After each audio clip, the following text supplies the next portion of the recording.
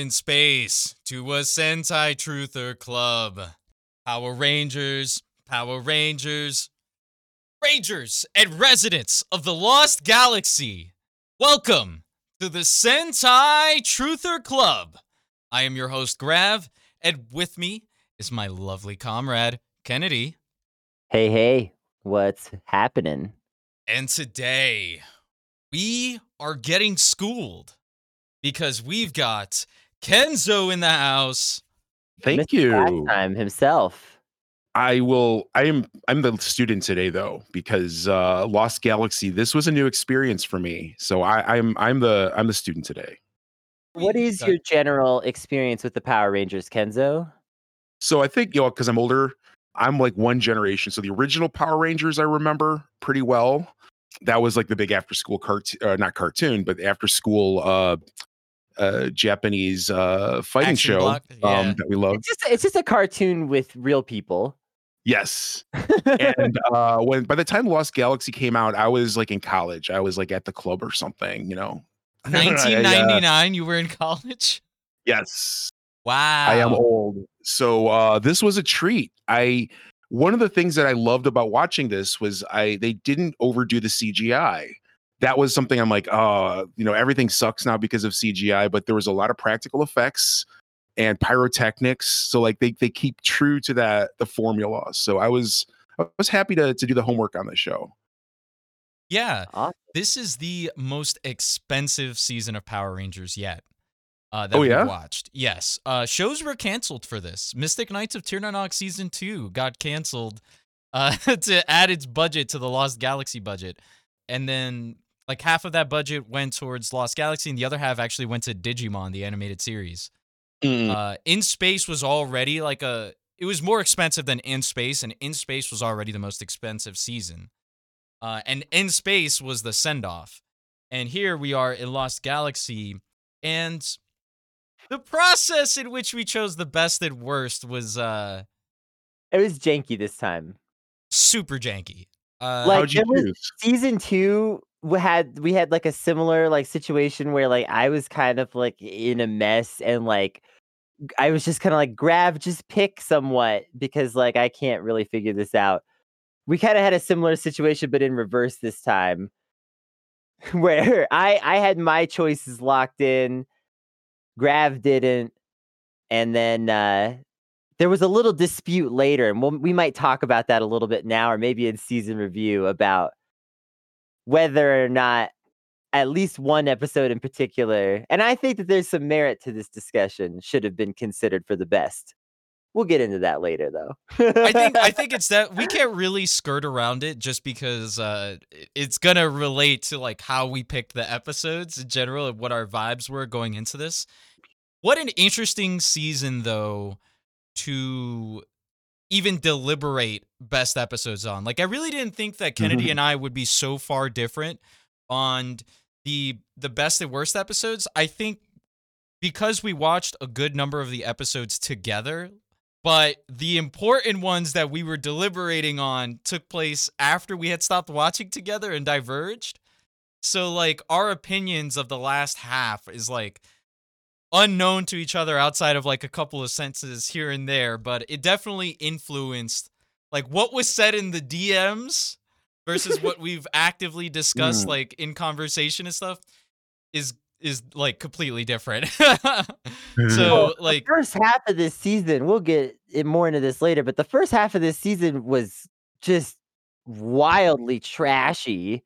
And Kenzo, you were spared from the worst of it, although we did show you Redemption Day, a little peek into the sort of just absolute bizarre garbage that the first half was regularly spitting out. Well, there was also, my episode was the one where the Rangers were like running through the night. And that one I thought was probably the best one from the first half.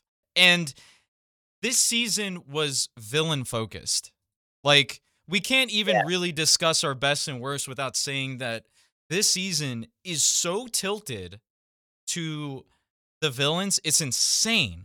And I don't understand why.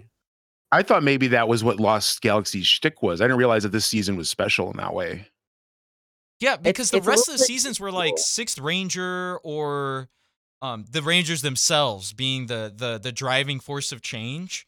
But in this case, it was the villains were pretty much the driving forces of change, Mhm. which led to a lot of character development there. But then, like, hey, you still got 5 other characters you need to develop over time.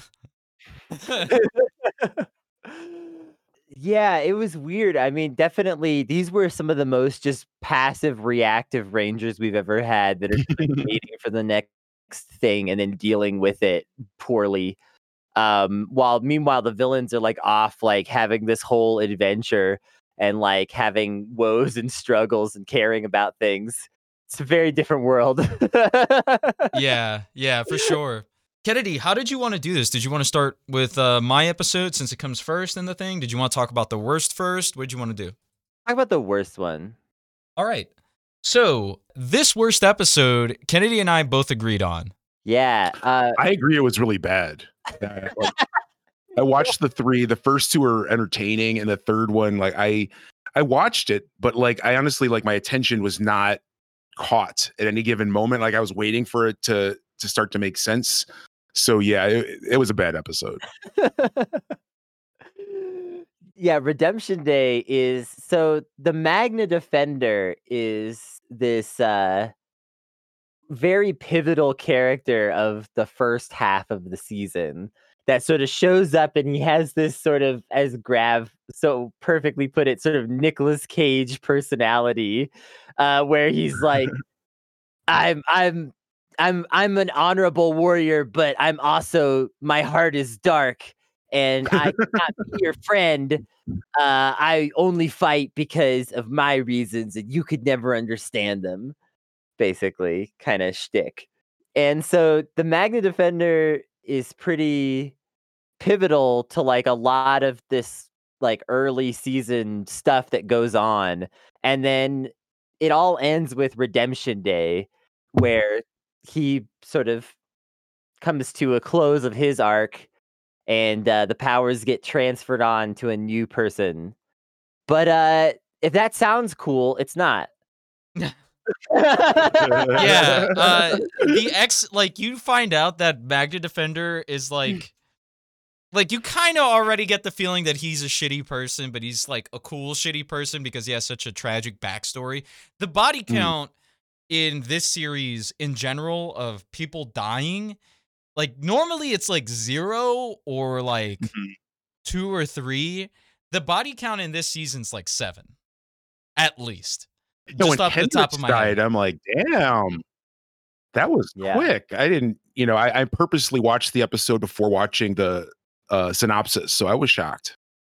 Yeah, Yeah. like there's a heavy body count here.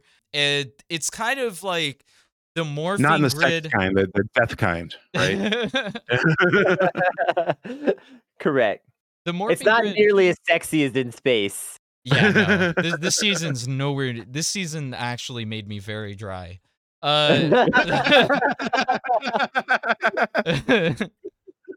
Uh, except for the Magna Defender. Definitely would on Magna Defender. I So, should I just just try to describe how this episode goes a little bit or what? I think like Magna Defender in general Mm. is Big Daddy. He's Big Daddy from Kick Ass, Yeah. portrayed by Nicolas Cage, except his daughter died. So like instead of having this whole like I'm training my daughter to be an assassin, it's my son died. I am seeking vengeance. So every scene with like Magna Defender in it is just like so anyways, I started blasting. Like Magna Defender has the pumpy and he's not afraid to use it. Yeah, he's always blasting. This episode is bizarre as hell because basically it starts out with Scorpius needs to like steal fuel from Terra Venture. At first, they go to steal this fuel, and it seems like the fuel stealing starts fucking up the whole space station, and it seems like the fuel stealing is going to destroy the space station, maybe if not stopped. But then Magna Defender is like, I'm gonna blow up part of the space station to kill Scorpius. And they have a volcano on the space station because these people are brilliant. True liberal shit. Yeah, Right? they're like, we need the full. Terra Venture fucking sucks. You know what Terra Venture proves is that even in fiction, like trying to colonize a different planet is such a like astronomical effort that you might as well put all that money and effort into just making the Earth a better place. Because like so much has to go right. Right? Because like even when you break down Terra Venture, where this is like for the most part, it's a best case scenario every single time.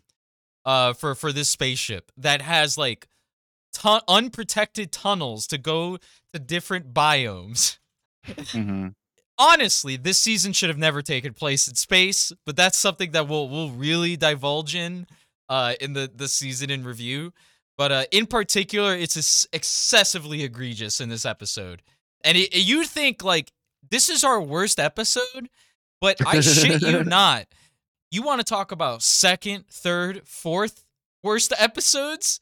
The end to this series has like, they were like, oh, let's just completely forget of like the mechanics of how space works.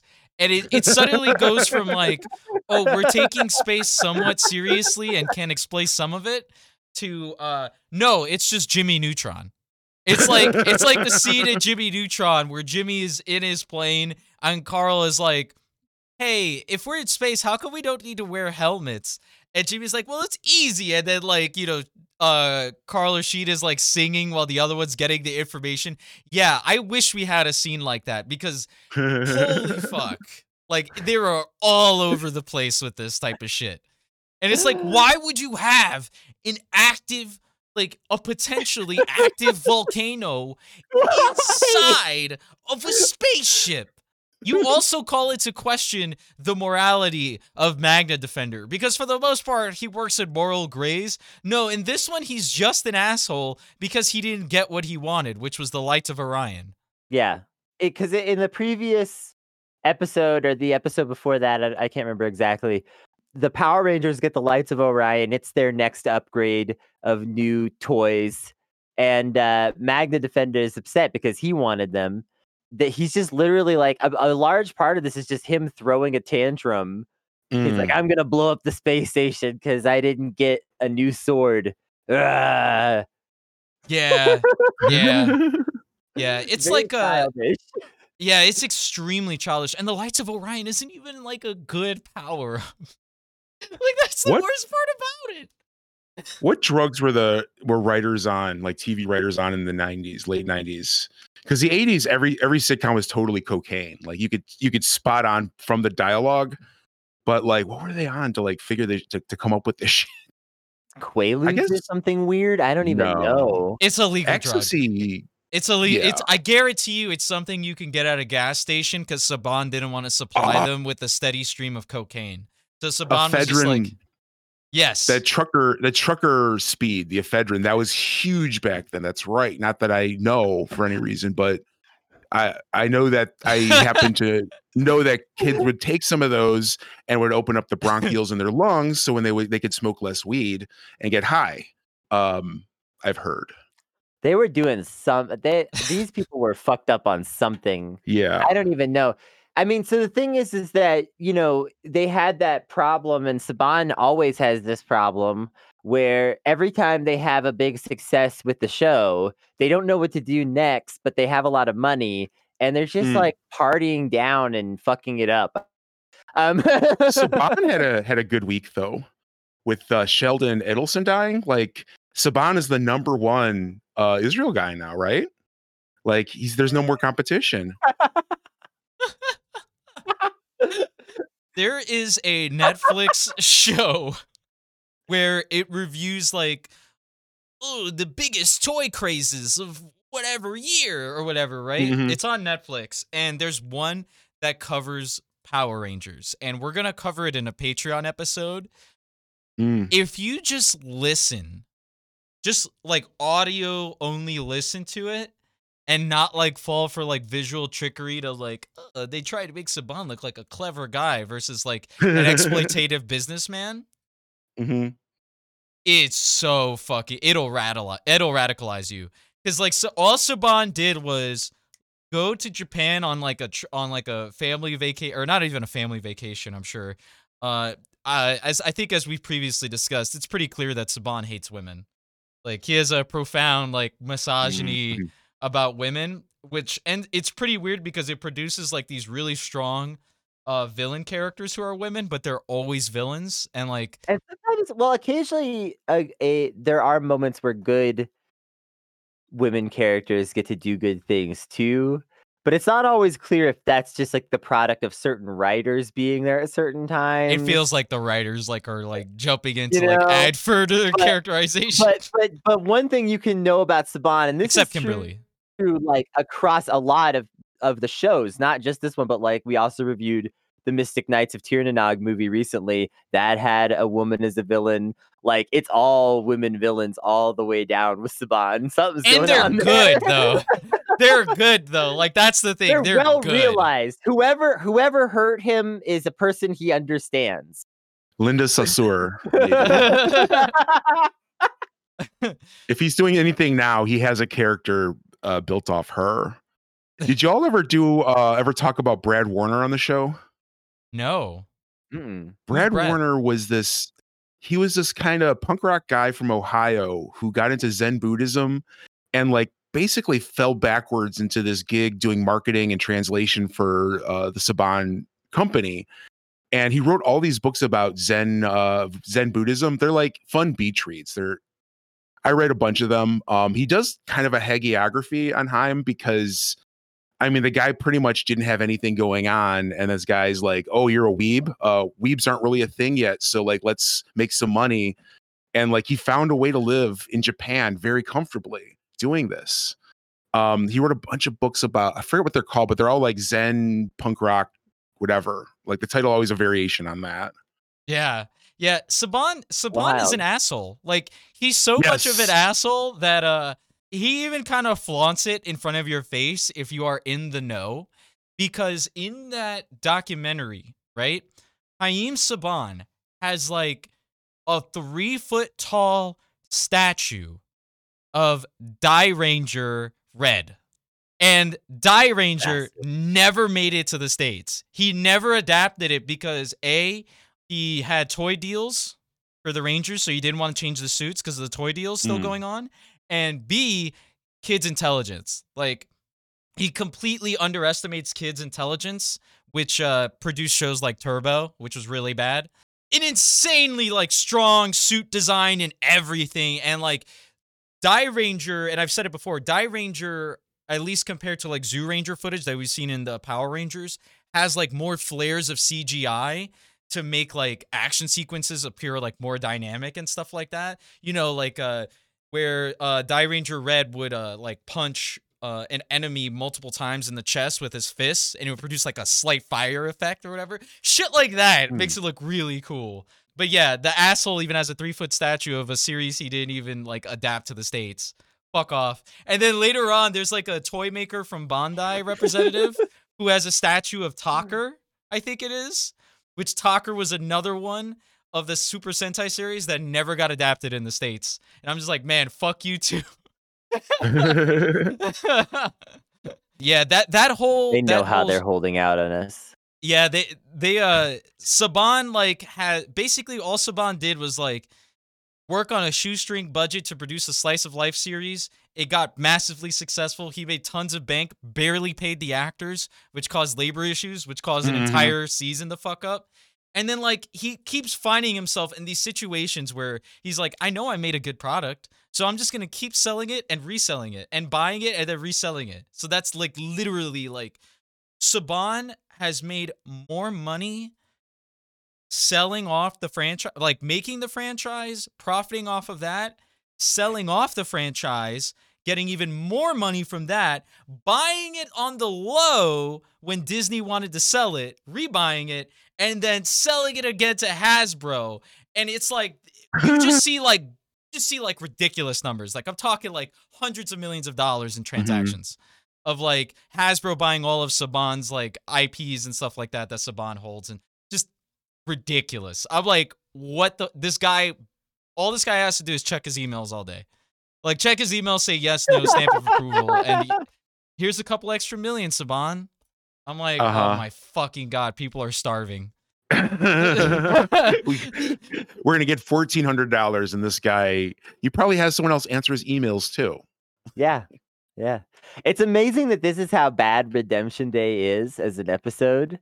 That we are now this deep into just bitching about the internal process of making the Power Rangers and how corrupt and how money just destroys things, because that is what you're clearly seeing here is money destroying something. It's total Hollywood. This is a total Hollywood episode. Of course, if there's a bad episode, we have to blame capitalism, because everything would be perfect if we didn't have capitalism. Right. Yeah, I can say that around you guys, or you too. I can't say that like on Twitter at large, because then people like, have you ever been to a socialist country?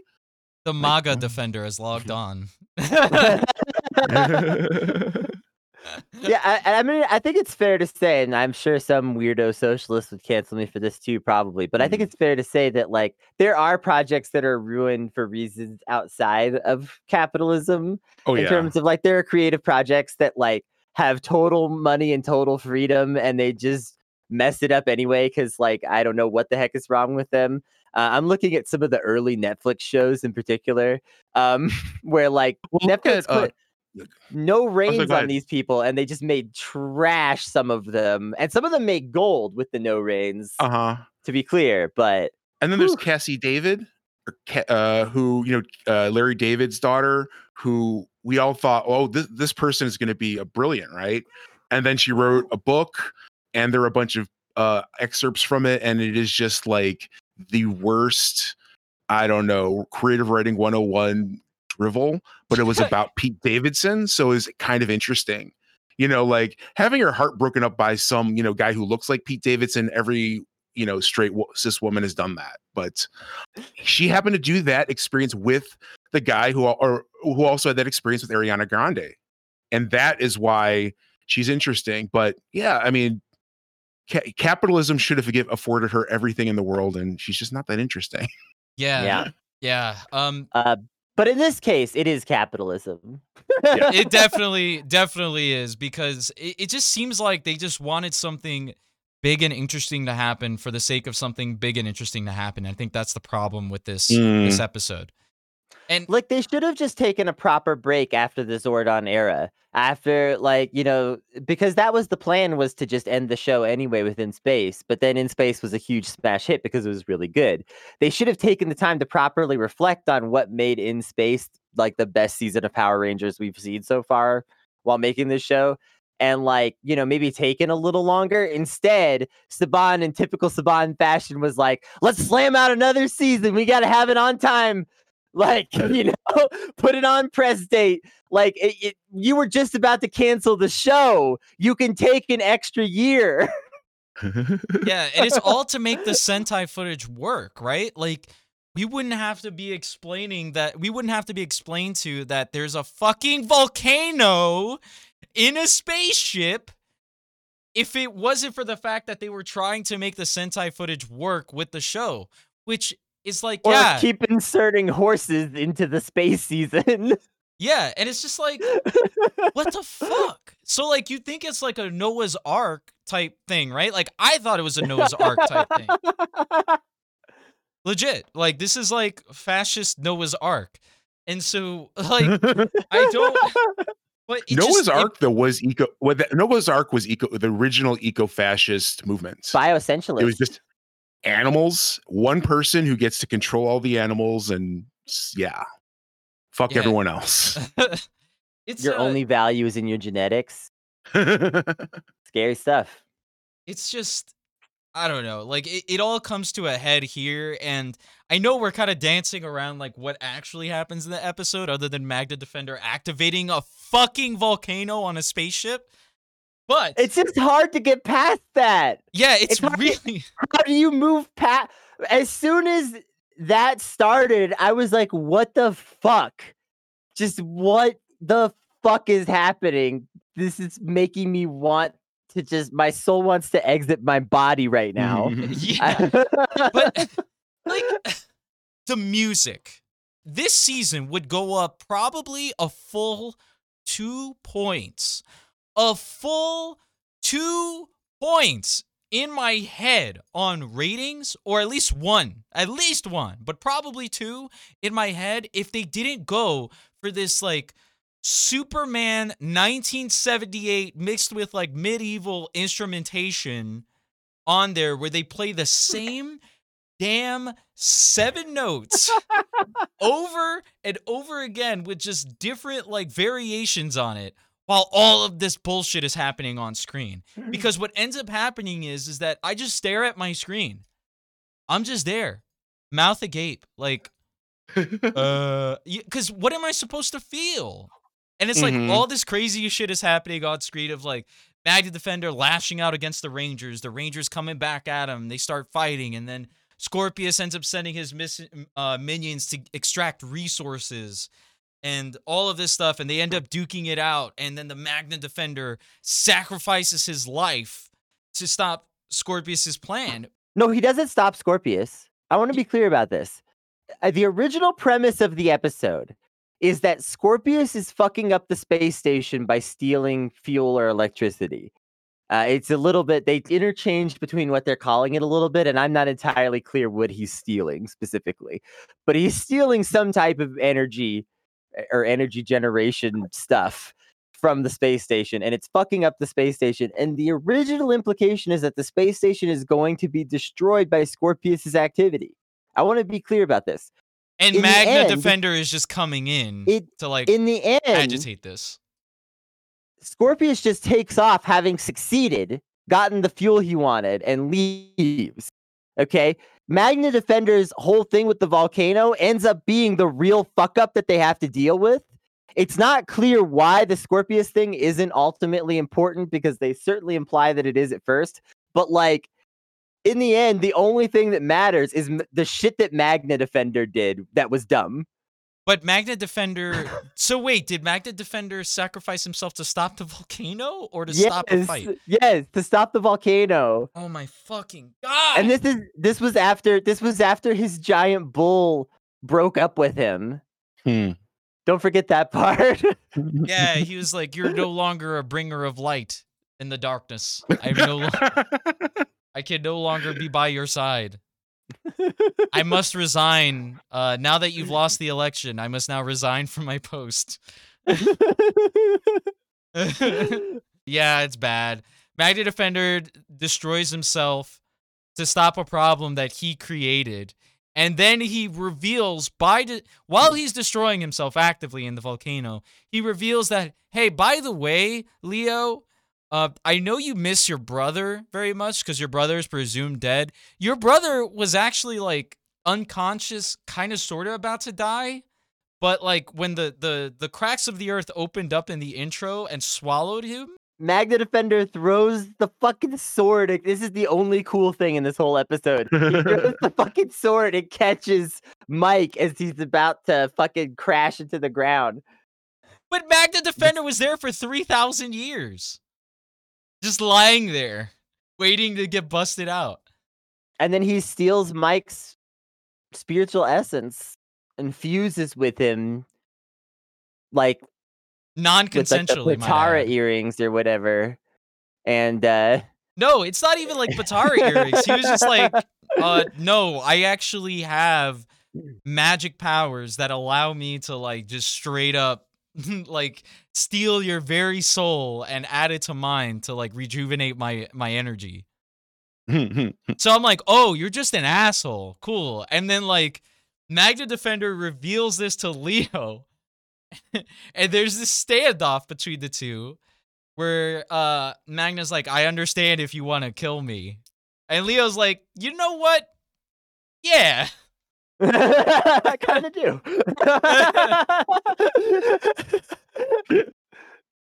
But Magna Defender sacrifices himself to stop the volcano, and what ends up happening is some bullshit where his brother comes back to physical form, and he's got his brother back.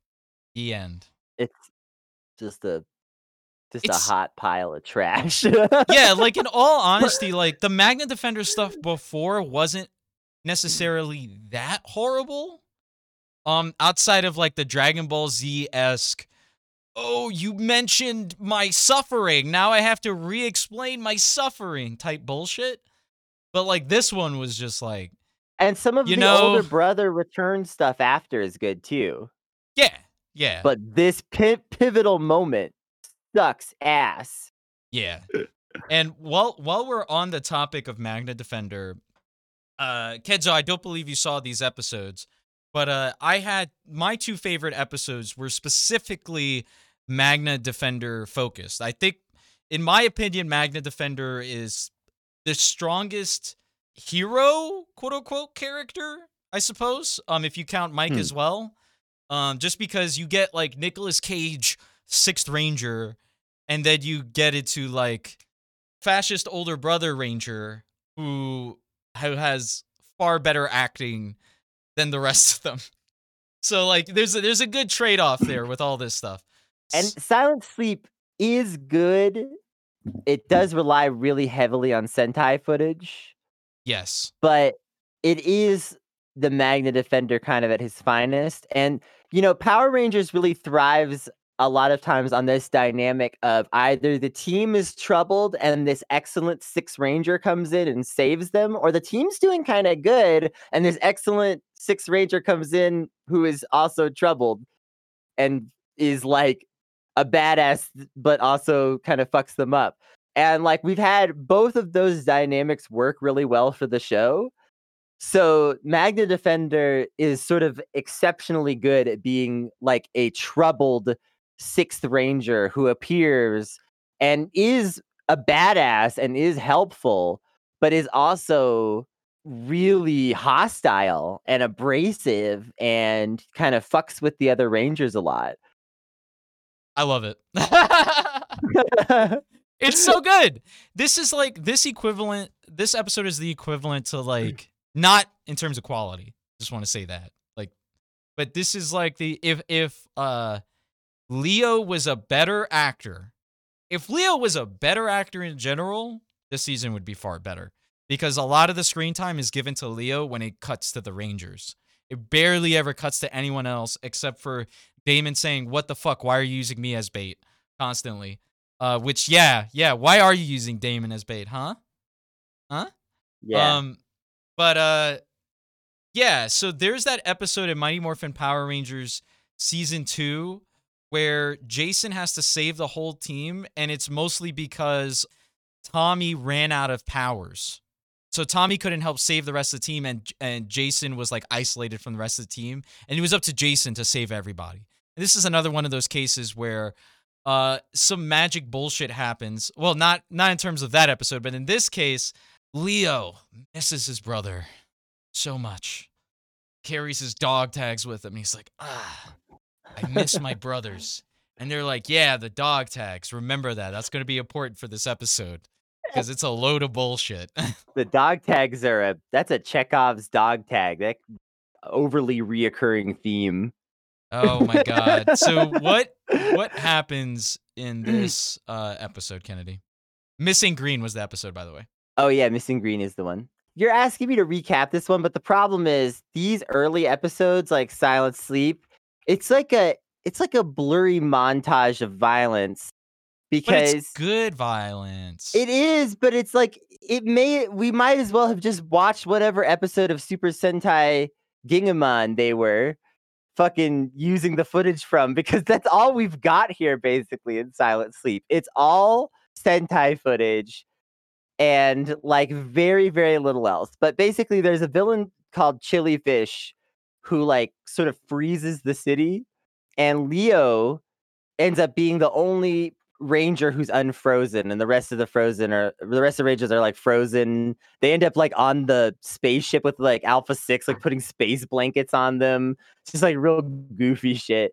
Leo is like trying to figure out what to do. He's trying to figure out what is keeping him safe, and like what like clues he could possibly rely on. Also, the Magna Defender is up to something, but as usual, the Magna Defender will not talk to anyone. He does not speak to cops. He does not divulge personal information. He's one of those people that, like, when like a medical form asks for his social security number, he's like, "Do I absolutely have to give this to you?" He's a fully realized Phantom Ranger. Yes, that is correct. And so the Magna Defender is up to something involving the Lights of Orion, but he won't tell Leo what. He and Leo kind of fight about it, and Leo fucks up his plan, which upsets the Magna Defender terribly. Leo eventually realizes that the animals aren't frozen in the space station, which allows him to have a horse fight with Chilifish. There is no reason given. I've watched this episode fucking twice. There's no reason given as to why the animals aren't frozen, but regular humans are, other than like the properties of the spell. But even that's not the case because Alpha 5 freezes. So it's just like, what the fuck? He starts to freeze up too. It's very weird. None of it really makes a ton of sense. However, the action sequences are beautiful. Absolutely beautiful Sentai footage. And the like back and forth between Leo and Magna Defender, very compelling scenes of them just like going back and forth, not getting along at all. Yeah, because Magna Defender wants his son back. So he's like, I need the Lights of Orion so I can revive my son. And Leo is just like, I need to save my entire space colony. And Magna Defender's like, fuck you. I don't care about humans. I don't give a fuck. And it's crazy because we never do really figure out what exactly Magna Defender is. Because he transforms into a Zord in this episode. In the first, for the first time. It's shown also, that his kid is a Zord. Yeah, his kid is also a Zord. So it's like he's like this robotic alien race that can like... Technically, we've seen the Green Ranger like gigantify, and we've seen Rangers gigantify at the end of Zeo. So it's not necessarily out of the realm of possibility. However, Magna Defender like himself warps into a different form after he gigantifies, you know? I think if he like just gigantified and then like slotted into the Zord, it would be different. But because he like changes up his whole appearance and shit and then goes in, it's like, that's gotta hurt if you're human. Unless you're Samus Aran. Right? I thought that was fucking Pog. The only thing that would make this... Honestly, the only thing that would make this episode better, the score. If the music scoring was straight... the whole fucking time, like, this would be like a 9. 9 or a 10. I'd be like, yeah, you know what? It's bullshit about the whole, like, animals not being frozen, but if it gets me a horse Power Ranger, I'm okay. Yeah. I think I agree. Yeah, because like the end scene is fucking Red Ranger on horseback against the monster that like did the sleeping spell on horseback, and they do like this whole like they're basically samurai jousting-esque thing, and I'm like, this is fucking dank as fuck, dude. Yeah, it's great. It's great. The horse, even like when he transforms into the Red Ranger outfit, the horse also transforms, giving it like a red helmet and shit. It's dope. It's just dope. There's so many like they fucking went there moments, you know. And that's to me, that's what I like most about Power Rangers, when it's able to take like already tread concepts and just like, yeah, but this is Power Rangers, so we can do whatever the fuck we want, and we're gonna pog out while we do it. Just fucking go for it. And that leads me into my second favorite episode, which is another Magna Defender episode. I thought it was Escape from Lost Galaxy. It's a Magna Defender episode. Well, but it's the end of the season. Yeah. I think we should talk about Escape from Lost Galaxy in season review, because the whole Lost Galaxy thing itself is something we're going to have to talk about. Okay. I understand. You see what I'm saying? I see what you're saying. We don't need to get too into this right now because we'll probably cut most of this. But the whole thing is like this whole season is named Lost Galaxy. And then the pivotal Lost Galaxy plotline is this thing that happens at the very end. and it's weird as hell. I will say though, my second favorite is for sure Escape from Lost Galaxy. So even though we're not going to discuss it because we can't really talk about it without going like extensively into details, I do want to mention a couple of things, and that's namely, this is when they start really fucking up the space element. It begins kind of at this episode, and it begins at the end of this episode before they just go full like jump the shark territory. But there's slave trade involved, where like villains are actively engaging in slave trade for gems, like apartheid South Africa type shit. Yeah, that's definitely going on. Proposed beheadings happen, where like they're dead ass about to like behead a ranger if it wasn't for someone speaking up at a time. Mike is now the Magna Defender. He gets the 6th Ranger power, which is the Magna Defender power, and it's pogged. It's fucking pogged out the gourd when he finally like this is like it's really weird because character development with Mike is kind of sort of there, right? Because we get like the first intro, and then we get like when he comes back and he gets the Magna Defender power, he's like, pog, dude, I'm pogging. And then like he's just like, I am, and then they're all like, yeah, you're second in command of the ship now. And he's like, well, I'm gonna go do that. Call me if you need me. And yeah, and I think it kind of plays into the whole like Power Rangers do not escalate fights unless they need to be escalated.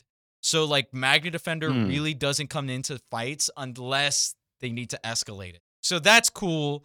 But really the biggest plot development, character development that happens with Mike full on is that Escape from Lost Galaxy episode, which is like the 4th episode from the end of the show. So late in the game, but hey, it's pretty great. It's actually a really good episode. At least they got it in somewhere, right? Yeah. So we're now going to cut to Kennedy's best episodes, and this is where we diverged because literally the episode prior to your first favorite, we had watched together. That's where we were like, man, I hope this series gets a lot better because it is like we were watching it and we were just like, ugh. Yeah, the right before this was the Lost Galactibeasts, which was just garbage. Just this wildly stupid 2-parter. And we had been watching some of this stuff as a group, and then we were like, we can't do this. We have to stop. We can't watch any more of this. And it's too bad we didn't stick it out for one more episode, because right after that was Heir to the Throne. And I had kind of remembered, and when we were watching it, I mentioned, I was like, I think around mid-season the show gets a little better. And there's some twists that kind of like help put that together. Heir to the Throne is where this starts to realize. And it's a really interesting episode. Does it tell you anything much about the Power Rangers? No, but you get to learn all about the villains, and it's fun. It is. It is really fun, and I'm just going to say it. This episode made Trakina better than Astronema.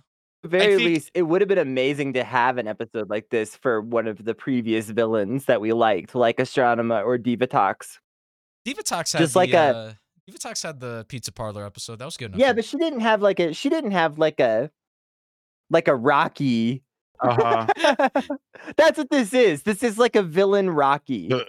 I kind of looked at it as Trakina is like AOC in a way. Like she went to the bar and you had everyone is trying to get her to force the vote and being rough to her. She's like, and then she trained up. She walked right back into Congress and she's like, no, we're going to do leadership differently. And really, pissed off all of the forced to vote people who were just, the scumbags at the bar. That's what I read when I was watching it. She's a strong, beautiful woman, just like AOC. Well, prior to this episode, it wasn't kind of explained why Trakina would do the things that she would do. Like, there's like skin surface level deep, like characterization to Trakina where she's like she has her moments. She wasn't a bad villain. I want to reiterate, the villains were not the problem this season, even before this point. It was always the Rangers that were the problem. before this point, but because they get a lot better after this point, in my opinion, in a lot of ways. But they were fine before. They weren't bad. They were still like pretty top tier in a lot of ways. Yes. Um, Trakina would yeah. like say, "Hey, let me in on your plan because I am interested in the Lights of Orion as well." Or like, I want to help out and do all these things. Just let me know. And there was two instances. One, she was like, "Hey, let me know the Lights of Orion," and she actually provided backup, but that she kind of sort of Mhm. didn't really do too much and then left the scene. And then the second one, she was gonna get the Lights of Orion with this other character who was gonna defeat the Magda Defender.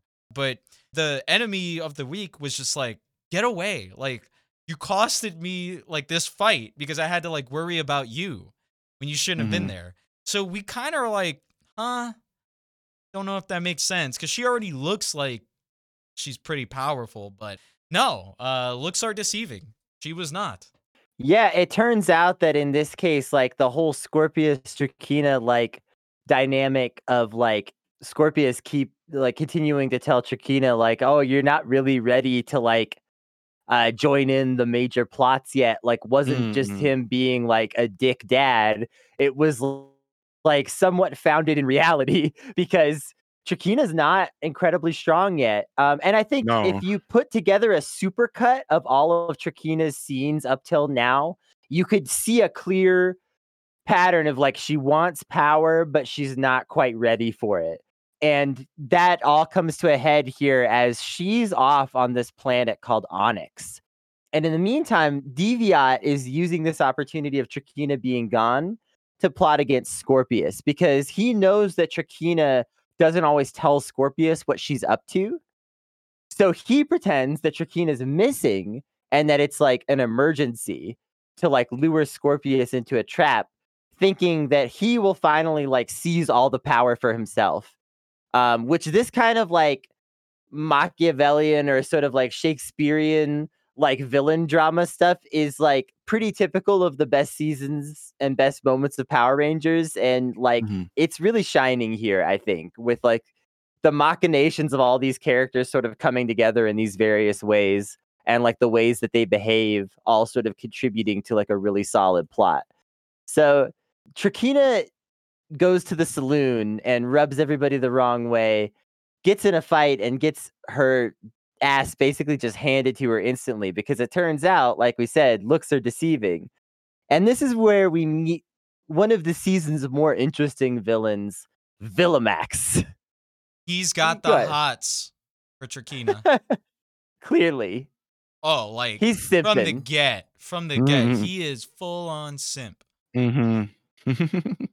He's definitely got some like incel, like low key red pill like kind of thing going on where he's like, I will find a milady who values my honorable spirit.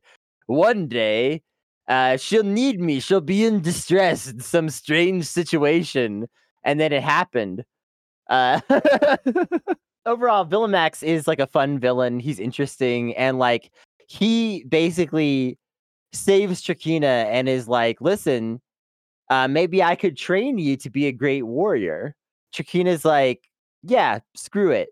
And thus the Rocky montage begins of them Mhm. running around in the desert, punching each other. Did you There's mention? motorcycles. Did you mention that What's up? the bar fight that happens is the exact same bar in space? Yes, Onyx has appeared before.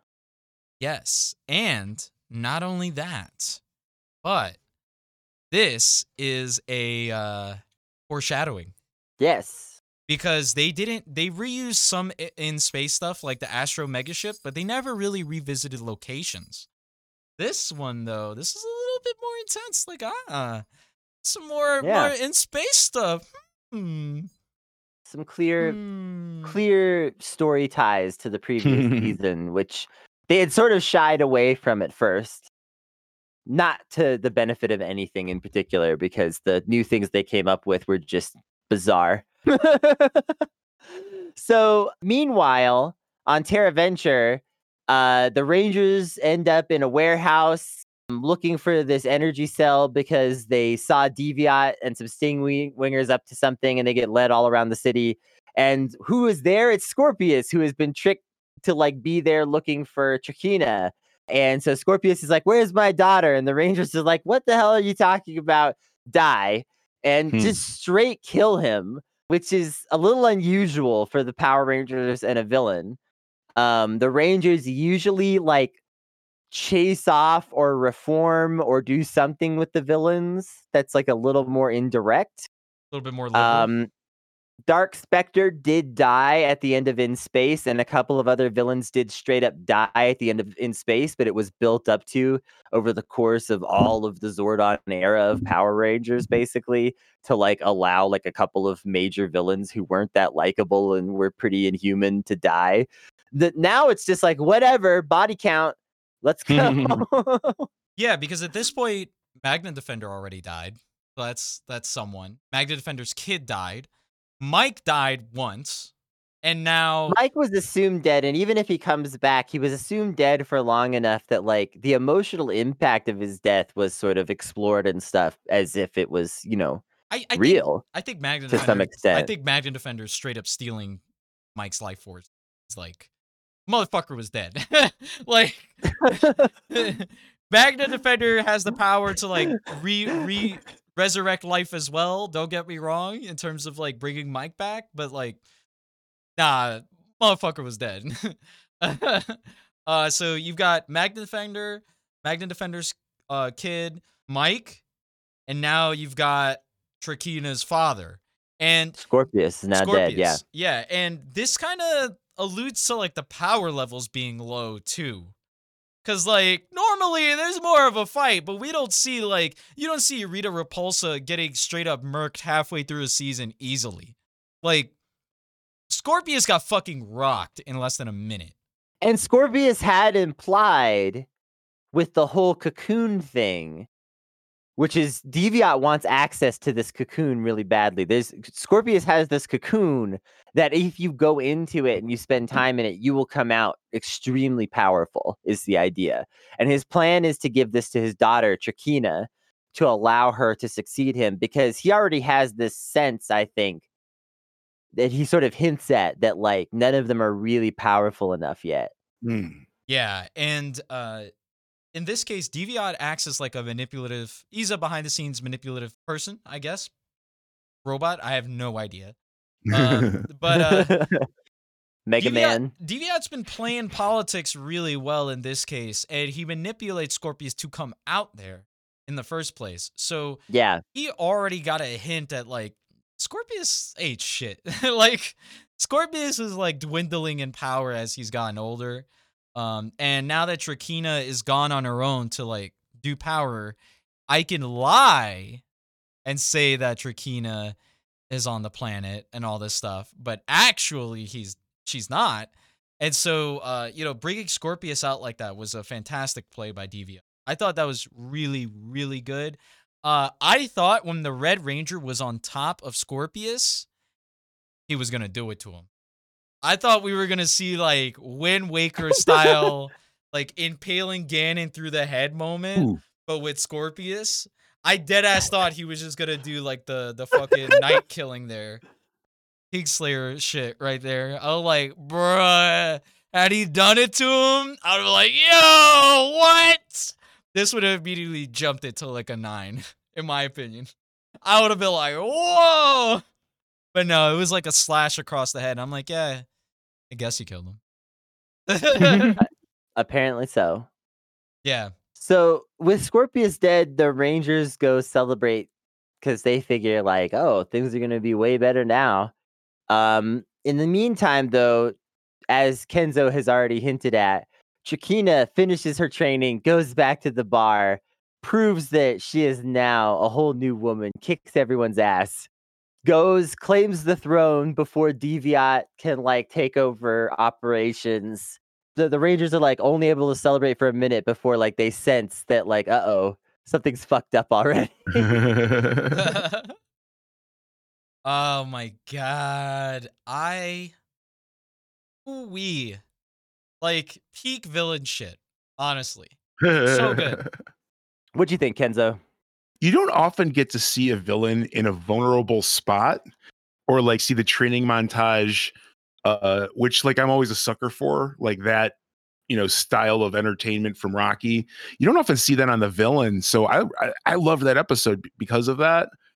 And the one thing though is that the first fighting scene that she was in, like I get it that she was a bad fighter and like that was what they were trying to get at, but it was like the slowest, most sluggish bar fight I've seen in any media ever. Like they aren't all teaming up on her. They're all kind of going at her one on one. She has time to kind of fall and just lay there for a minute before she picks herself up. Like that, I thought was just very low energy. But in contrast to after her training, yeah, I guess it's just bad direction. Bad acting. I would rather watch this episode than any of the bad Rockies. Oh, okay. I'll give you that. Because the bad Rockies are exceptionally bad. They're really bad. Where would you put Rocky Balboa? I know 3 and 5 are bad, but is like Balboa better than 3 and 5? I haven't seen it. Really? Yeah. That was like my introduction to Rocky 2. Well, no, I think I saw Rocky 2 and I saw Rocky 4 when I was a really small kid. But yeah, I never saw like 5 or the bad ones because everybody would just talk about the good ones so damn much. But yeah, no. I just like that, they're focusing on Creed's son now in the sequels because it's the same story, but like Michael B. Jordan's awesome and like it's just fun to watch the same shit over again. So kind of like just kind of divorcing it a bit from the Rocky narrative is nice. Yes. Yeah. And I agree. To Chiquita's credit, her mentor character Villamax is also really interesting of a character because he's powerful and he gets in the game. He scraps. He scraps. And he basically, like, at this point, he's, like, pretty much sworn allegiance to Turkina. Like, he's, like, totally down. He's like, I'm totally down with your mission. I think you're really hot. Like, yeah, sure, I'll follow you. And Turkina also says that, like, she didn't become powerful because she didn't go into the cocoon. She didn't want to be a complete insect. She wanted to stay like this half human, half insect. She's like, how much humanity should I give up for power? And so she got this insect form. And it's kind of like I almost want to say it's like a Frieza moment for her. Except it's not really a Frieza moment for her because like, this would be like Golden Frieza, right? Where it's like, I trained once and all of a sudden I got this really awesome, like, my power level grew tenfold. It is kind of, well, no, it actually that is kind of the vibe of this episode. It is kind of the Golden Frieza. Like she's just like lived on a spaceship her whole life with like her dad, like ordering around goons and villains, occasionally going down to planets, but realistically just getting out of there when things get hot. It's like she just goes out into the desert for like realistically, this can't be more than like a couple of days. Based on like how the episode, like the rest of the episode seems to be paced. So like she's gone for like what, 2 days training or something. And like, that's it. Like it just unlocks that hidden potential. Her power level skyrockets. Hyperbolic time chamber. I think this is like I know I'm gassing this up because I don't think like Trakina's better than Frieza. I think it's really hard to be for a 90s villain to be better than Frieza. The only thing better than Frieza is like Rita Repulsa, right? In terms of like just iconic villains that did such a good job like portraying like being a evil person. But like what if Frieza was relatable? Right? Like at least like a little bit relatable, right? Because she's like, yeah, like I'm a product of my environment. My father is an evil being. Why not follow in that path? Like if your parent was like the owner of like an entire galaxy, of course you're like, that's a lot of power. If I had potential to get control of that, why not go for it? Right? We're not faced with those choices as average everyday like citizens, right? So it's like, yeah, of course she's gonna go for it. But she still has that shred of morals that comes from like having compassion and being human, can give you versus like being a cold insect, right? Because like insects are cold-blooded. So like, still having that sort of humanity play into all of this, and then her just being like more progressively evil as time goes on, right? Because she doesn't really know what it means to be evil other than seeing her father do it. Yeah. It definitely you kind of get the impression that like Scorpius is like a being of pure evil. Trakina is just like a being who loves being evil more so. Also, Kenzo, I understand you got to leave the recording a little early. So sorry to hear it. What do you got to plug before you get out of here? Oh, well, I'd like to plug my podcast, Class Time, which you can get at patreon.com/Kenzo Shibata, which is my name. You can also follow me on Twitter under my name at Kenzo Shibata. And on Twitch, you can find Class Time and YouTube and all those places too. We're all over trying to figure out where people are watching and listening. Yeah. Kenzo, And real quick before you go, what were your overall thoughts on the episodes that you watched? And where would you rate them out of 10? And would you consider watching more Power Rangers in the future? It did spur some interest. I think I'm going to go start watching from the beginning with the original series again. I highly recommend our filler guide. I got to check that out. Can I find that on your Twitter? Yeah, Yep. it's on @SenseiTruth or Twitter if you want the filler guide. We basically are watching Power Rangers Kai. So yeah, I will check that out. Episodes I thought were pretty top notch. The one where we're just talking about with the training montage. I mean, that's always top tier content in my heart. I'll give that an 8. And the second episode, To the Power of Pink. yeah, I don't want to spoil at this point, but it was sad. I would put it up there. It was it tugged on my heart a bit, so I would give that one also an 8. Awesome. Hell And yeah. that's pretty great. Thank you so much for coming on board, Kenzo. All right, Greg, great to meet you. All Great to meet you as well. right, Kenny, always a pleasure. yeah, you take care. All right, you too. Take care. As we talk about the Power of Pink, a truly, as Kenzo said, a moving episode. I mean, not deeply, but like this had some merit on a few levels where you have this interplay between the Psycho Pink Ranger and then these two Pink Power Rangers, Cassie from In Space and Kendrix, the current Pink Power Ranger. If I wasn't And such a fan of Magna Defender over literally the rest of the Rangers, I would still think that the episode prior to this was better just because I mean, okay, we've already kind of spoiled it a bit earlier on, but like Kendrick fucking dies in this episode and like it's I don't know. I struggle to care. I think is my point. Like, well, it's not that it's like yeah. acted bad. It's not that it's like written bad necessarily either. I think that Kendricks was underutilized in the 29 episodes. And at this point, we're in the back half. We're even like a little bit less. We're in the back like 40%. And at this point in the series, it's just like we've already watched so many episodes with you, and like the only episode that really had character development with Kendricks was the episode in where Maya and Kendricks like get into a spat over like Damon's birthday and stuff. Yeah. And like Kendricks is held back not only by her lack of screen time because they mostly give it to Leo, but she's also held back by her facial expressions. And I realize that because even in the moments that she's a mid-tier actor. Like, even in the moments that we are supposed to care about her a lot or, like, care about what she has to say, she has, like, these, like, she comes at you with a snarl, right? Where she's, like, in distress or something like that, where she was talking to Maya. I forgot what episode that was, where she had to, like, treat her wounds. She had, like, a snarl on her face when she was, like, helping Maya, and Maya's like, get the fuck off of me. Like, straight up. And I'm like, yeah, nah, I would act the same way if you fucking looked at me that way. What the fuck?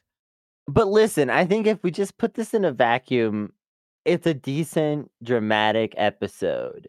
And would it have been better to do this same exact plot with stronger characters? Because we've got Kendricks, who's not that it's really entirely her fault. Again, because like you've kind of hinted already at like stuff that we'll get more into later in season in review. But like Kendricks is like this kind of low tierish character in a lot of ways, and then Cassie was also a bit of a disappointing character.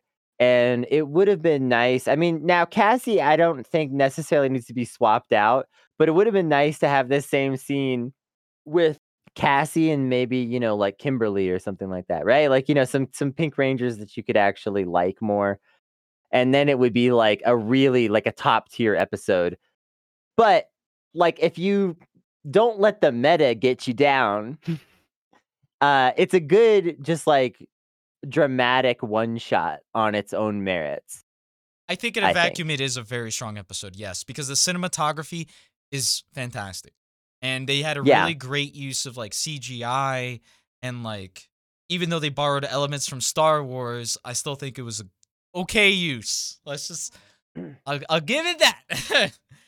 And I will say this is why it bumps over To the 10th Power for me. To the 10th Power was a really fun, like super poggers episode. Like it was just like you're just going, oh shit, the In-Space Rangers are back. The action is on. Everything's exciting. The Psycho Rangers are here.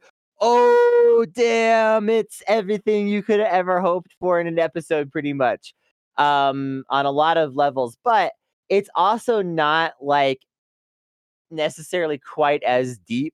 It was like a close call for me though, honestly, as like that would be my third choice as like best for this season, probably. That was my third choice too, so yeah.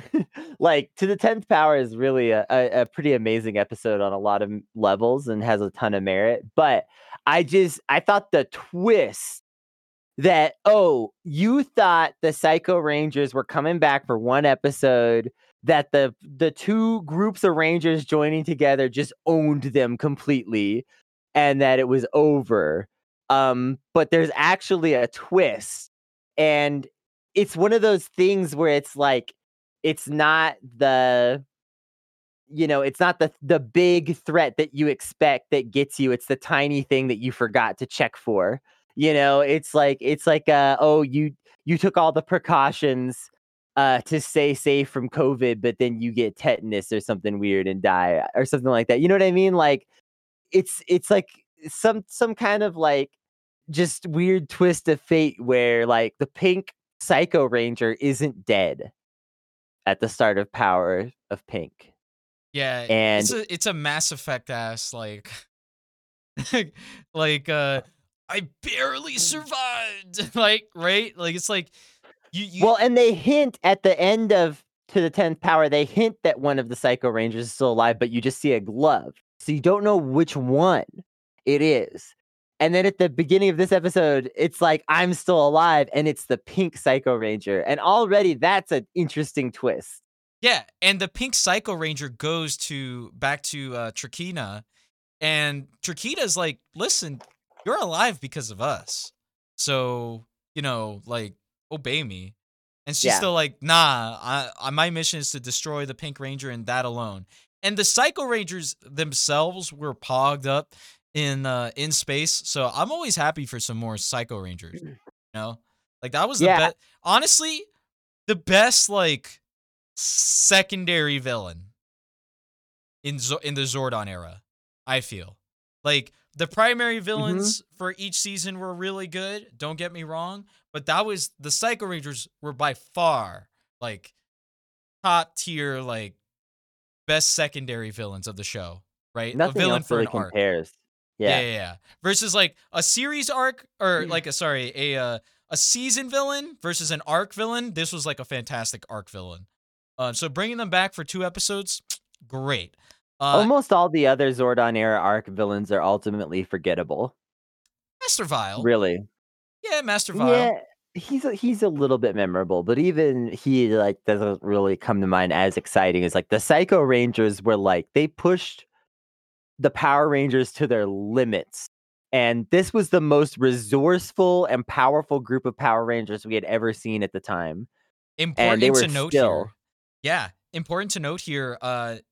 Power levels were discussed because in the previous episode, Space Red tells Leo, "Hey, Psycho Ranger is like you, but nega you, but also twice as powerful." And I was like, "Yeah, that makes sense because these Power Rangers, like, we're talking like turbo levels of like almost like just barely above like their cannons could take out like a concrete wall. Like I'll give them that." Right? Whereas a turbo, like they were like cannon a wall and it just wouldn't budge or make a dent. Like, yeah, this one's a little bit stronger than that, but not like that much stronger, you know? no. And it's especially since like the Space Rangers were like the most powerful out of the rest of them in terms of like feats accomplished. So yeah, no, this was a huge difference in power levels here, and I'm glad it was addressed. Yeah. I'm glad it was addressed too. It was very interesting.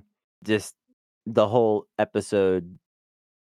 This whole series of episodes with like the Psycho Rangers coming back for this brief moment. So Psycho Pink goes to Trakina and Deviat, and they're like, "Hey, this is what we want you to do." And Psycho Pink's like, "Nah, the only thing I care about is killing the Pink Ranger, period."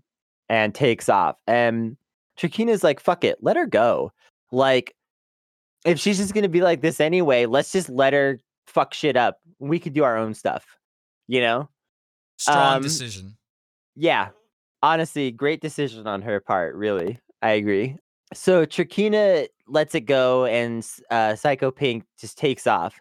Psycho Pink comes up with this plan to try to acquire something called the Savage Sword, which the Power Rangers are also seem to be like minimally aware of and like looking for as well. And it ends up this race to get the Savage Sword. Psycho Pink gets it first because of like the weird shit that's going on with like Deviat and Villamax and like what they're up to, like keeping the other Rangers occupied. It's just Cassie and Kendricks there, even though there's like 10 Rangers, and like this should be like an easy thing to like take out one Psycho Ranger conceivably. It's like, no, but there's only 2 Power Rangers there. And so basically the power level between, because as we know, this was kind of just discussed, the power level between having like Cassie and Kendricks versus Psycho Pink is like relatively matched-ish. And on with no other factors, the 2 Rangers would be stronger, but Psycho Pink just acquired the Savage Sword, which is this blade that like gets more powerful and like visibly bigger and like gnarlier looking as it like consumes sources of energy, basically. Blood. I thought it was fun. Is it like great? No, but like it's a kid's show and I thought that was fun. Nah, You this know? was important. This was the best character development for Kendricks because Kendricks was the one that found the location of the Savage Sword. And Psycho Pink hit Kendricks at the right time to get that location. Because Psycho Pink knows it can't defeat the Rangers by itself. So Psycho Pink went out, got that Savage Sword, and then squared up against the 2 Pink Rangers. And man, good stuff. Good stuff here. There's some really good fighting, a lot of good drama. Some of it's a little cheesy, of course, because it's Power Rangers and it's the 90s and it's a kid's show. But, you know, in the context, this is one of the better dramatic episodes in terms of like they're handling something a little heavy and they handle it okay. Is it 100% perfect? No, because they could honestly give a tiny bit more gravity to the fact that Kendricks fucking died. Like, um, but they still handle it okay. Okay. Yeah. Yeah, I could give it that. So basically what ends up happening is that Psycho Pink ends up like acquiring the Savage Sword, gets stronger, is able to transform into the big kaiju. Well, she destroys Cassie's morpher also in the battling because Yeah. they fight until Cassie's morpher comes off, and that way that sometimes happens to Power Rangers when they demorph and like their equipment just like goes flying. Psycho Pink stabs the Morpher with the Savage Sword to acquire more power, and at that point becomes a fucking kaiju and is like, I'm gonna destroy everything. And like, you definitely, although they could have like done a little more to play this up, you do get the impression that like Psycho Pink has just become like a boss tier character that could like be like a that could like run a force the way Scorpius was or something like that. You know what I mean? Yeah, like Like she's now on that level of power. yeah, and it requires the Space Rangers and the Galactabeasts to like come together and destroy this Psycho Pink. Kendrix ends up having to sacrifice herself to save Cassie because she goes through this like force field that's because the Savage Sword is what's giving the power to Psycho Pink. And the only way for them to truly beat Psycho Pink and get Cassie her Morpher back is to get through this force field that's emanating from the sword, protecting it. I'm guessing that the Savage Sword is acting as a conduit to the morphing grid because the Savage Sword is impaling that Morpher, the Space Morpher. Right. So because that is the case, the Savage Sword is then also acquiring the powers of the morphing grid, which is then giving Psycho Pink even more power. So there's like this wave of thunderous energies that is just coming from this Savage Sword. And Kendrix sacrifices herself to save Cassie by going through the force field and taking out the Savage Sword from the Morpher, which the energy that releases from all that kills Kendrix and turns her into a morphing grid ghost. Yeah, it's kind of an Obi-Wan Kenobi scene where she's like, You have made me more listen, powerful than ever before. I'll always be with you. And then her spirit like joins with the sword and it flies into the sky, kind of like it's like a Dragon Ball situation where it's like the powerful thing, once it's used, it just flies away somewhere and somebody else will find it. Yeah, though it's kind of hinted that like the Quasar Saber is like where she is, right? Like she's in the morphing grid, but she's linked to that Quasar sword. Kendrix's spirit goes up into the air, and the Rangers have to contend with grief of not only having lost Mike before, but now grief of like probably infinitesimal chance of Kendrix actually coming back. And you just have to be okay with it. But in this case, like they get some closure because Kendrix is like, don't worry, guys. Gonna be all right. I'm good here. It's like, heaven is a wonderful place, isn't it? I'm in heaven now. Like it is 1,000% alluded to that that's just heaven. Like it's not like oh, I'm a morphing grid ghost. Like no, she's an angel now in heaven and like talking to us. Yeah. It's a thing. Fashion is definitely like fashion. It's way more fashy in this one. Yeah, everything's the fashy undertones are everywhere, unfortunately. But it's still a good episode, and when the two sets of Rangers part ways at the end, it's a little emotional and even Carlos is but like, I'm sorry that happened. I wish that didn't. Yeah. Well, I mean, you got to think back, like, if we're going to tie this all together, like, this is like Carlos's fear is something like this, if this happened to his team. Oh, if Cassie died and Carlos had to contend with that? Ooh. He would be broken. So, yeah, it's just an episode with a lot of powerful themes. And whereas like To the 10th Power tied the two seasons together in just like a fun way, which was great, this one tied the two seasons together in like a more deep and meaningful way that like was just a lot more. I don't know. It had like some themes that I thought were really cool and interesting. And that's never why been I done picked before. It. Like we've had like fake Ranger deaths, right? Like fake outs or whatever, where they're like, it could die. What? And then it's just like, oh no, it's fine. They went through a teleporter, came out the other end. Everything's okay, But in this case, no. Like, Kendrix fucking died.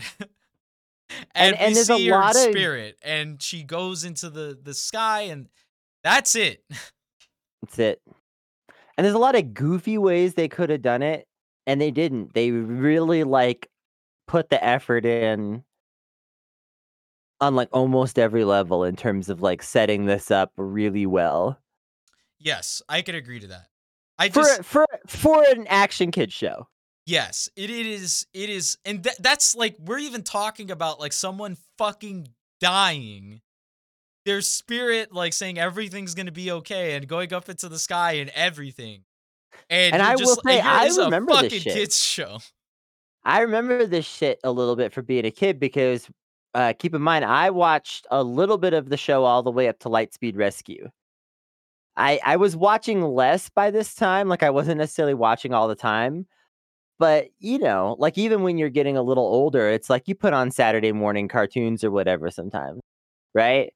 And like, so I was still watching like Power Rangers a little bit up to the next season after this one as a kid. And so I do remember this and just being like a little floored, you know, as like a 9-year-old or whatever watching this shit. Yeah. Ugh. 9-year-olds getting some good old dose of existentialism at an early age. I wish I could remember my impressions of it at the time more clearly, but I do remember seeing it, and I do remember this. I do have this vague recollection of being like, "Damn." Damn, that's gonna be me one day. I'm gonna be a morph ghost. Yeah, so I think Lost Galaxy is a place of extreme peaks and valleys. The production value is relatively high in a lot of areas, which helps the best points shine, but the low points really let you down. And it's kind of interesting. Redemption Day and The Power of Pink to me are kind of on opposite ends of the spectrum, right? Like it's two different times of them trying to do like significant character death this season. And one of them feels ridiculous and one of them feels like puzzle pieces fitting together in that sickening way, you know? And it's Yeah. like, yeah. Yeah, definitely like just craziness. But that's the thing, right? Like they fucking tried, right? Like they didn't play it conservatively with this space season because I think if we didn't get that, we would have gotten a probably a more militaristic season, which I would have not been okay with because that was definitely like the theme, the backup theme. Yeah. Where if Yeah, we didn't the have the aliens episode proved that was their other plan. yeah, that the backup themes to like, you know, character death and interesting like, you know, characterization was like, "Oh, we're just going to go full fash." So I'm really glad and I was definitely worried about that from the intro episode that you guys definitely listened to, I'm sure. Coming into this, you know, and having already, you know, watched the whole season and did our best and worst, I will say that this was an interesting one to not only pick best one, but it was kind of like the worst ones were just notably worse because they went goofy with it and didn't stick the landing. Whereas it would have been bad had we like our worst one is the worst one because it's excessively boring, which is the other episodes that would have probably been. Yeah, I think like there's a lot of bad episodes in this season, but they're all like 4s for the most part. Yeah. They aren't like 1s or 2s really. They're just like these kind of low effort like fantasy sci-fi romps that don't make a ton of sense, but if you just sort of tune out a little are kind of fun to watch. Yeah, Um it was those episodes where like I said, I don't know what the fuck they did with character development on the Rangers side this season, but like the differences between like the Magna Defender episode and some of the other like beginning episodes where they just ran Sentai footage and dubbed over it with like an Americanized story. Just boring. Like I would like check out, I'd mentally check out of a fight scene and then come back into it and it's still fucking going with the damn like medieval quasi like orchestral Superman-esque soundtrack. So it had all of the feelings of those episodes in our worst episode, but also like wow, they tried a storyline and it fucking sucked. Yeah. Like, how am I Yeah. supposed to like this character now? But I digress. I really like Magnet. I think if his like character development wasn't done so poorly, we would be talking about him as like, oh, this is like a really good Sixth Ranger, actually. Nicolas Cage, Big Daddy, A-okay. So yeah, and I take it your favorites were geared because of just the whole like emotional sequences and the Rocky play-ups. Is that right? I also thought that they felt more like they had the right tone in terms of like a lot of the stuff before this, it felt like all these different tonal things kind of put together, all these different aesthetics kind of put together in ways that didn't really make sense. We're having a horse battle in an open field on a space station. That might be fun to watch, but it's not fun to think about for more than a few seconds. It's funny to think Right? about for more than seconds. Yeah, sure, it's funny, but it's not like it's just you really like start to like think about it. It's like this is goofy, and a lot of the stuff I felt can like name that. one change. Um, One change to that sleep episode, the sleep spell episode, that would have had you make this a favorite. The easy answer, which is the rock music, have a morphing sequence for the horse. I think honestly, my problems with that episode were more that just it did the conceptually it didn't make a ton of sense. Like it was a really fun and really beautiful episode. It was just hard to reconcile that against all of the like, why is any of this happening the way it's happening kind of feelings going on, Yeah. which is just typical of the early half of the season. But is it like a really fun thing to watch on a lot of levels? Oh yeah. Oh So, yeah. anyways, I started blasting. So anyway.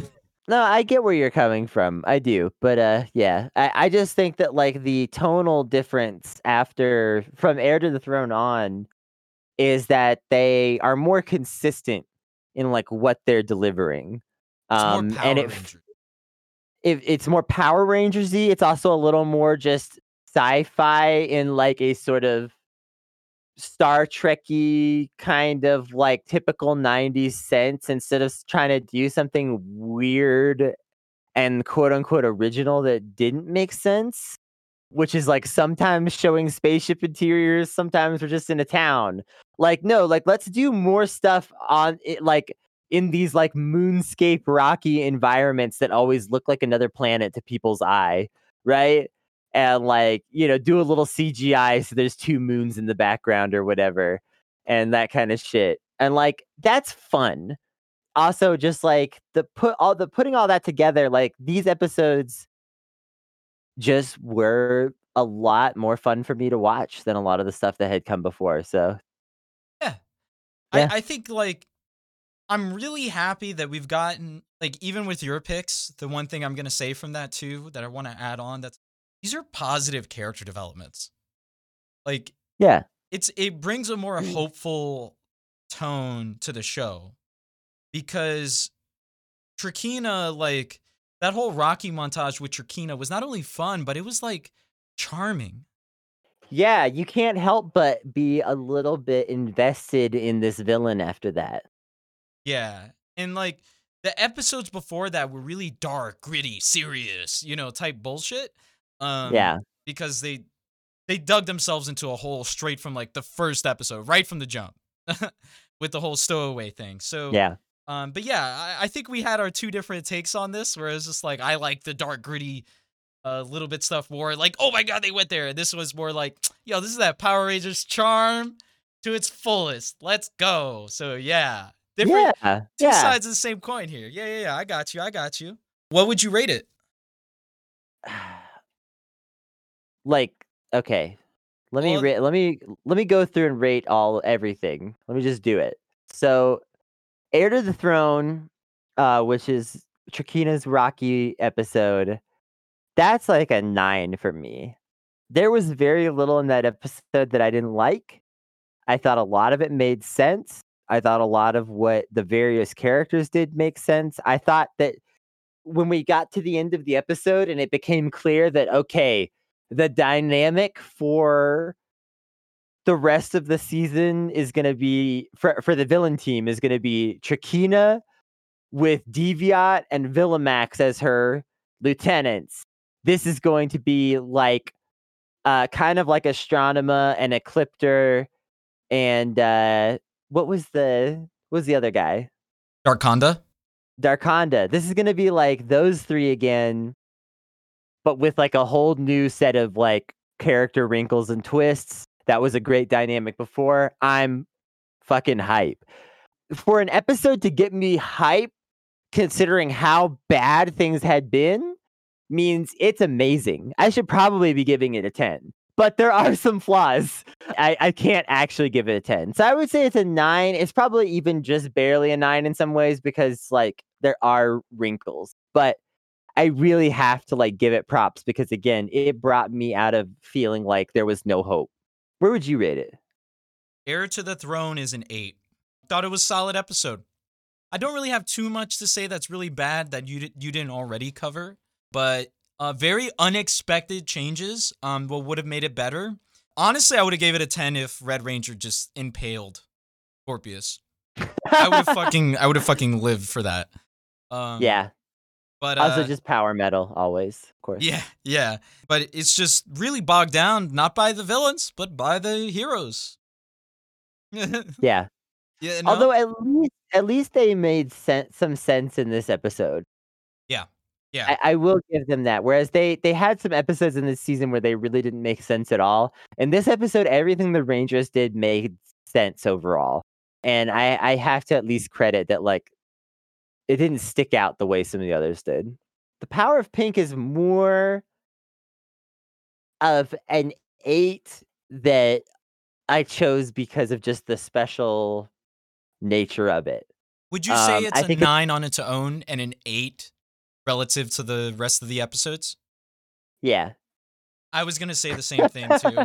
Like I know you were thinking it, and I was like, I'm just gonna say it. Way to put it. It's a perfect way to put it. Yeah, I don't think I have a lot more to say about that episode, really. But the Power of Pink is just like there are some things that bog it down, and it's mostly in the meta. And if you haven't been like, I bet if we asked Kenzo to like really get into it, like he would have just had like overall super positive things to say about it because he's not weighed down by any of the same fucking baggage that we are. You know what I mean? Yeah. And like, yeah, so like, I feel like if I could be free of that baggage, I would give it a 9. But because I can't, it's an 8. Yeah. I'm gonna say the exact same thing about the Power of Pink. I will say I was more negative. I was ready to give it an 8 already from the jump, but my feelings on it are more negative, and I knew it was because it's pretty undeserved to get like that big emotional response from Kendricks, to be honest. Yeah. But it was still done beautifully well, and I respect that, and Kendricks did a good job with her performance, and I respect that. So I think if I watched it in a vacuum, I'd be like, fantastic episode, 9. Didn't like the Force Ghost stuff too much, but whatever, that's a 9. But I think like relative to everything, it's an 8. Yeah. And then what did you think about my Magna Defender episodes? Okay, so Silent Sleep, I would honestly have to give a 7. Okay. It's a fun 7, and I get it, but it's still a 7 for me because there's just anytime I turned my brain on a little too much during that episode, I was like, there's some dumb shit going on here. But if I didn't like think about it too hard, the good scenes are really good. And as far as like Magna Defender being like that Nick Cage, like I'm a bad guy who's kind of good, I'm the Punisher kind of like Sixth Ranger, it was one of the really the best episodes for that. And like the scenes between Magna Defender and Leo of them arguing and fighting about what to do and not agreeing and not communicating were good, really good. If it had all been at that level, the episode would be like an 8 or a 9 easy. Too much awesome shit. Turn your brain off. Have fun. Pog out. 9 out of 10. I would be willing to say it's an 8.5, something like that, and just call it like that, just to compromise. I'd be willing to go there. You could convince me of an 8.5, but some of those scenes are just so fucking beautiful. Magna Defender whooping ass. Turn your brain off. Don't be high as shit when you watch it, and just pog the fuck out. It's a 9. As far as Escape the Lost Galaxy, I don't want to get like too much into the whys of this until our next episode, which will be the season in review. But it's an 8, and it could have been better. The main flaw it has is The too end? much high concept shit crammed together too quickly, and the end. It might even be like a 7.5 for me again. I know I'm being a little rough. I'm not trying to be rough on your pick, Scrab. I hope you understand. I understand. It's just You that just don't like like me. this is a weird season though. It is. It honestly is is- a weird season. I would still ultimately give it an 8 because it is very pog and high concept on a lot of levels. It's just that like this is one of those situations where they maybe should have made this like a 2-parter and done it a little sooner or something, you know? I will agree. But then I just started blasting. Hell yeah. Feel Like, that. it's just I think the action sequences are really good. I do agree that I think the acting could have been better. I don't think that the writing was that bad, but some of the acting could have been a little bit more sellable from the B plot, or not the B plot, but just like, well, yeah, the B plot characters, you know? Mm-hmm. But too much high concept shit that was executed really well that I think overcame some of the bad acting. Yes. And, you know, Magna Defender, Mike, just like fucking going off the chain with this rescue mission. And also, like, this episode plays up a lot of the fascistic elements in a negative light that I think Yes. warrants the higher score. Because they were dead ass, like, gonna leave, like, all the humans that got captured was just like, oh, that's just all the humans on Terra Venture that got captured that episode. Yeah. Straight up, like, the space colony was gonna be like, well, fuck them. We're gonna leave. You know? Like, Yeah. all Really that fucked shit, up. like, all that fucked up shit that happens. And the Rangers were kind of sort of like, you know, if Mike wasn't in that situation, we also would have just been like, yeah, let's just hightail it out of here. You know, the there's fuck a outta lot here. of like, fascistic elements in this that I think make it warrant for a higher score, Kennedy. I'm like, this really like shows it I'll on give display. it the 8. I'll give it the 8. Okay. Yeah, I was like, it at least deserves an I'm 8. saying it's wavering though. I'm not going to back down from the fact that like It's a soft 8. if it didn't have every element, it might not be an 8. You know what I mean? Like it's really on the line. Yeah. Like, there's a lot of like political elements to this episode where I'm like, holy shit, this is what they were trying to convince the viewer was okay. You know? Yeah. Like, there's Yeah. a lot of like really holy shit Weird. moments. There's a lot of high concept moments. There's a lot of adult moments where like villains are actively, like I said, engaging in slave trade and all this other shit. It's pretty wild. It's pretty Yeah. wild. The only thing I gotta say is the ending. The ending Yeah. the So ending dumb. to this, depending on how I feel, costs it 2 points because it really affects. This is when it starts going down. That ending is a huge part of why this is like an 80 out of 100 type situation. Like you just barely got the B, you know, like anyway, Redemption Day Redemption is a Day. is a 3 for me. It is It's also a not 3. it's not the absolute trash pile that we've seen in some of our worst episodes from other seasons. In terms of like as much as we shit on it, they did execute certain parts of it well, even if the concepts are just so dumb but the concepts are just so dumb and bad. Like, my God. And it's just not a good way to end the Magna Defender arc or introduce Mike.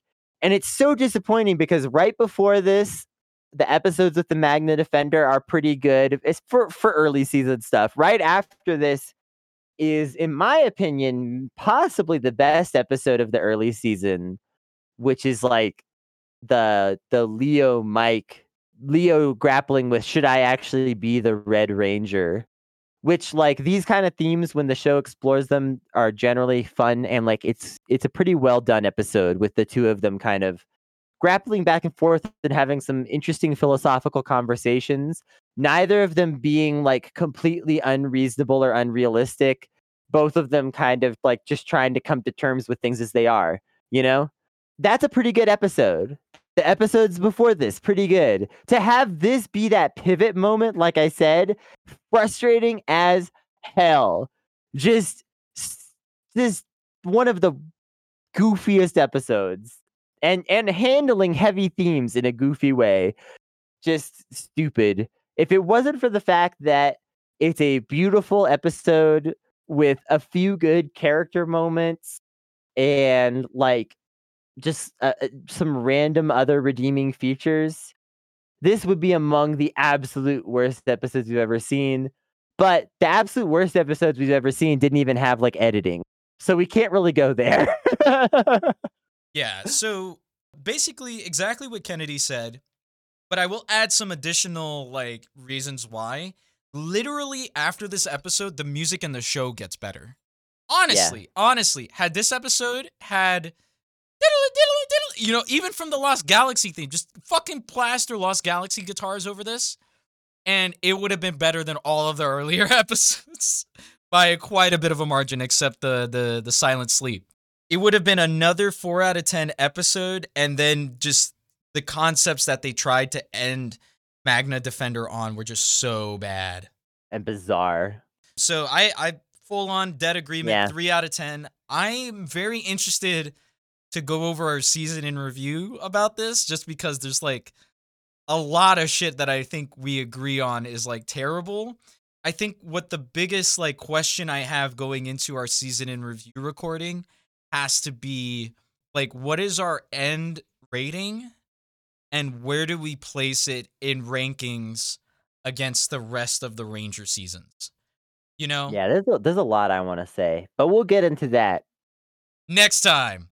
really quick. Before we get out of here, I just want to say it's, really unfortunate that Kenzo had to get called out of here. As far as we know, it was nothing life-threatening, just in case anyone hears this later and is worried. Of course, it'll come out way later, so you know. But we appreciate him so much for being here, and y'all should really check out Kenzo Shibata. Check out his show, Class Time. Support what he does, because he's an awesome person. And Kenzo, if you ever listen to this, we really appreciate you being here for the time that you could have been. Hell yeah. All right. Till next time, Rangers. Rangers, thank you so much for listening. If you liked what you heard, please make sure to rate our podcast 5 stars on iTunes and Stitcher. Subscribe to our podcast wherever you listen to them. And as always, you can find Kennedy and I on Twitter. I am at Gravcast, and Kennedy is at Kennedy T. Cooper. Stay safe, Rangers, and may the power protect you.